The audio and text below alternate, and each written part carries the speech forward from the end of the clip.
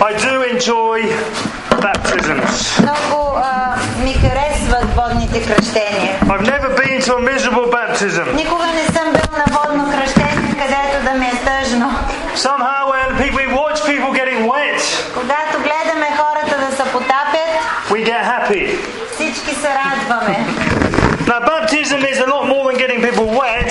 Но водното кръщение значи много повече от това да се намокрим. So the first thing is to remember that Jesus got baptized. Първото нещо, което трябва да помним, че Исус самия отиде да се кръсти във вода. So you're in good company when you get Така че baptized. сме в добра компания, когато ние се кръщаваме. And I want to explain a little bit about what baptism is. Искам малко да ви говоря за водното кръщение. The first thing is it really tells people, hey, I'm a serious Christian. Всъщност това е една изповед, която заявяваш пред всички хора, че си сериозен за Исус Христос. You know, it's important in life to stand up and say yes to certain things. В живота е важно да станем някой път, да застанем силно в това, което вярваме и да го изповядаме, да кажем аз вярвам така. For example, about 19 years ago, I stood in front of a group of people with this woman here. Преди 19 години застанах пред цяла група хора с тази жена. And the people a man asked me a question. И един човек ми зададе въпрос. He said, do you take this woman to be your lawfully wedded wife? Каза, взимаш ли тази жена за твоя законна съпруга? And for a few seconds there, И за няколко секунди what I said това, което аз кажех, was going to affect the whole course of my life. щеше да промени целия ми живот за напред.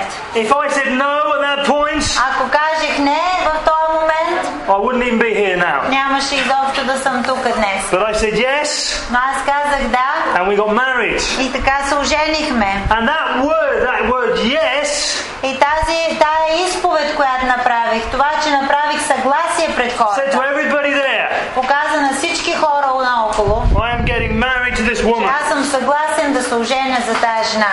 And when we get baptized, we're saying to the whole world, И когато се кръщаваме с водно кръщение, ние казваме на целия свят наоколо, I've decided to follow аз Jesus, съм решил да следвам Исус and I'm Христос. serious about being И аз съм Christian. сериозен с моето християнство. And I think that's one of the main things that I personally believe about baptism. Това е едно от основните неща, което аз лично вярвам за водното кръщение. In the book of Acts, chapter 1, В посланието на Деянията на апостолите, 1 глава, I think it's actually right. It says this right. So Acts chapter 2, извинете, Деяния на апостолите 2. the Holy Spirit comes down and people start speaking in other tongues.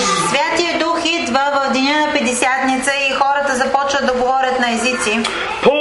Peter preaches a sermon, И Петър проповядва една проповед. and at that point there was 3,000 people that have accepted the message. И в този момент 3000 хора повярваха и приеха тая проповед. And those who accepted the message were baptized. И се казва, че тези, които приеха вярата, те бяха кръстени. And that meant that these people actually said no to the Judaism and the old way of the old religion. И тези хора всъщност заявиха пред всички, че се отказват от стария път, от юдейството, от начина на вяра до този момент. And they were baptized into Christianity, into И Jesus. се кръщават в нова вяра, която е християнската вяра, която вярва в Исус Христос. And for many of them, when they came home that evening and they were completely dripping wet, И много от тях, сигурно като са се прибрали вкъщи, са били целите мокри, they had some explaining to do to mum and dad, трябваше да обяснат на домашните какво е станало, защо си идват мокри. or to granny and grandpa.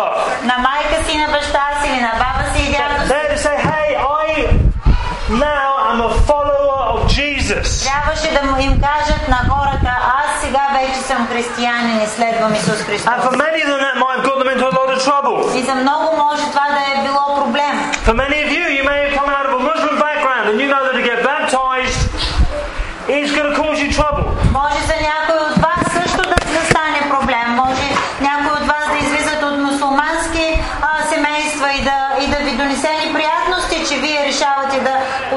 вярващи в Исус Христос. But nevertheless, they got baptized anyway because they wanted to follow Jesus. Но въпреки всичко, те преодоляха тези неща и искаха да бъдат последователи на Исус Христос и да бъдат кръстени. Baptism isn't a ticket to heaven. На водното кръщение не значи, че получаваш един билет за небето. Many people are in heaven at the moment who've never been baptized. Много хора са на небето днес, които не са могли да получат водно кръщение. Because going to heaven is accepting Jesus as your Lord and Savior. Защото за да отиде човек на небето един ден, е необходимо само да приеме Исус Христос за личен спасител. My own grandfather was a Christian probably for maybe 50 years before he actually got baptized. Моят дядо всъщност беше вярващ християнин, може би 50 години преди да получи водно кръщение. A preacher of the gospel. Проповядваше Евангелието. And one day there was a baptism and he got himself baptized. Един ден той присъствал на водно кръщение и почувствал сърцето си и искал той да бъде кръстен. But being baptized is a good thing. Но добро нещо е да бъде кръстен човек във вода. One of the other things I believe in baptism, едно от нещата, които вярвам за водното кръщение, in the book of Romans, в посланието към римляните, I think it says, where is that verse? Sin shall no longer have dominion over you. Is it Romans 6:14? В Римляни 6:14. It says this. It says, for sin shall not be your master, because you're not under law but under grace. Казва се така, защото грехът няма да ви владее, понеже не сте под закон, а под благодат. You know, I do believe that when we get baptized, we can actually see some old habits broken. И аз вярвам, че когато ние се потапяме във водата за водно кръщение, нещата, които са ни бръзвали, стари навици, неща, които са ни тегнали, могат да бъдат пречупени и да останат отдолу под водата. And you can make a decision and say, no, I don't want to smoke anymore. I'm going to leave those cigarettes to the bottom of the pool. И ти можеш да вземеш решение, че като отидеш под водата, оставяш цигарите и пушенето отдолу под водата. И това трябва да се пречупи от тебе, да те освободи. Whatever else that might be bugging you. Неща, които ти пречат, които не искаш да правиш повече. That makes you feel guilty when you do it. Неща, които те карат да се чувстваш виновен и неудобно за това, което правиш. It could be pornography. Може да е нещо друго, може да е порнография. It could be gambling. Може да е комарджийство. It could be using bad language. Може да е псуване и грозни думи да използва. It could be, it's different for different people. Всеки човек има различни неща, с които се бори. But you can say, I believe that I'm going to leave that in this pool. Но ако ти повярваш и си кажеш в сърцето, аз ще оставя това нещо отдолу на дъното на този басейн. I'm going to bury that part of my life. Ще бъде погребано това нещо от моя живот. And when you make a decision afterwards that I'm not going to do that anymore, the whole of heaven will back you up. И когато ти вземеш това решение вътре в сърцето си, цялото небе ще те подкрепи и силата на Бог ще дойде да направи това, което си казва. And what we've got to recognize is that sin is not your master anymore. Това, което трябва да знаете, че грехът вече не ти е господар. Той няма да има власт над тебе. Греха не те владее, пише в Словото. That cigarette is not allowed to jump out of the packet. Тези цигари вече няма да изкачат от пакета и да те съблазняват. And talk to you. И да ти говорят. And say, smoke me. И да кажат, кайде, запали си една You want to цигара. smoke me, don't you? Нали ти се иска? And you, like a slave to the cigarette, you walk across. И ти няма да си вече като един роб на цигарата. Просто се покоряваш и отиваш And you light it up. и я запалваш. Because you're a slave to the cigarette. Защото това е робство. And the Bible says that we shouldn't be a slave to anything. И Библията казва да не бъдем роби на нищо друго. And let's be frank, even if it's a bottle of beer, И каквото и да е, което те връзва, дори и да е бира, anything that is grabbing you by the nose and pulling you towards it, неща, които да не можеш да се откъснеш от тях, да знаеш, че те владее, че те е хванало и никога не можеш да се възпреш да го правиш. you're a slave to that. Значи ти си станал роб на това нещо. And the Bible says that we don't have to be a slave to sin any longer. А Библията казва, че ние вече не сме слуги или роби на греха. Because it says, for sin shall no longer be your master. Защото казва се тук, че грехът няма да ви владее повече. Той няма да ви е господар на And one вас. of the things Jesus did on the cross was he broke the chains of sin. И едно от нещата, което Исус направи на кръста, той пречупи веригите на греха от хората. And you know, all of us, even people like me who you may think is very holy, Всички от нас, дори хора като мен, дето сигурно си мислите, че съм много свят. there comes time to say, I'm not going to do that anymore. Има моменти, в който аз трябва да взема решение да кажа, това няма да го правя. I refuse to think those thoughts Няма anymore. да мисля за тези мисли повече.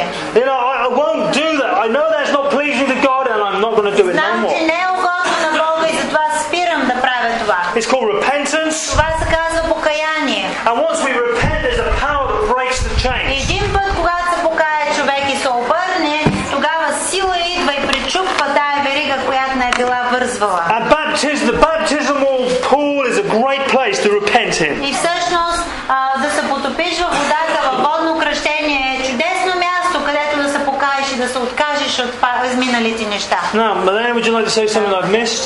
Brother Service, would you like to say something? Брат Сербес, искаш ли да допълниш нещо? Shagan, would you like to say anything that I may have Да missed? допълниш нещо? No, okay. There is more teaching about baptism. Има още много учение за водното кръщение. And maybe sometimes afterwards you may realize what happened in that pool. И може някой от вас последствие да разберат цялата пълнота на това, което се е случило в тази вода. Earlier in the summer, I believe someone was healed when they got baptized. По време на предните кръщения разбрах, че някой е бил изцелен, като е влязъл във водата. And probably one of the most important things we do is just to obey what the Bible says, Но най-важното е, че ние се покоряваме на Библията, which is to turn from our old life and be в baptized. което се казва да се обърнем от стария начин на живот и да бъдем кръстени към новия. Now we will baptize you. Brother Service is coming in the pool with me, Брат Сербес ще влезе в басейна с мене and he's going to ask you if you're a believer. и той ще ти зададе въпрос на всеки един и ще каже, вярваш ли в Исус Христос? And then what we do is we baptize you into the name of the Father, into the name of the Son, and name into the Holy Spirit, and into the name of Jesus. И след това ние ще кажем, кръщаваме те в името на Отца и Сина и Святия Дух и в името на Исус. That covers just about everything, И okay? това покрива всичко. And then we make sure you go under the water.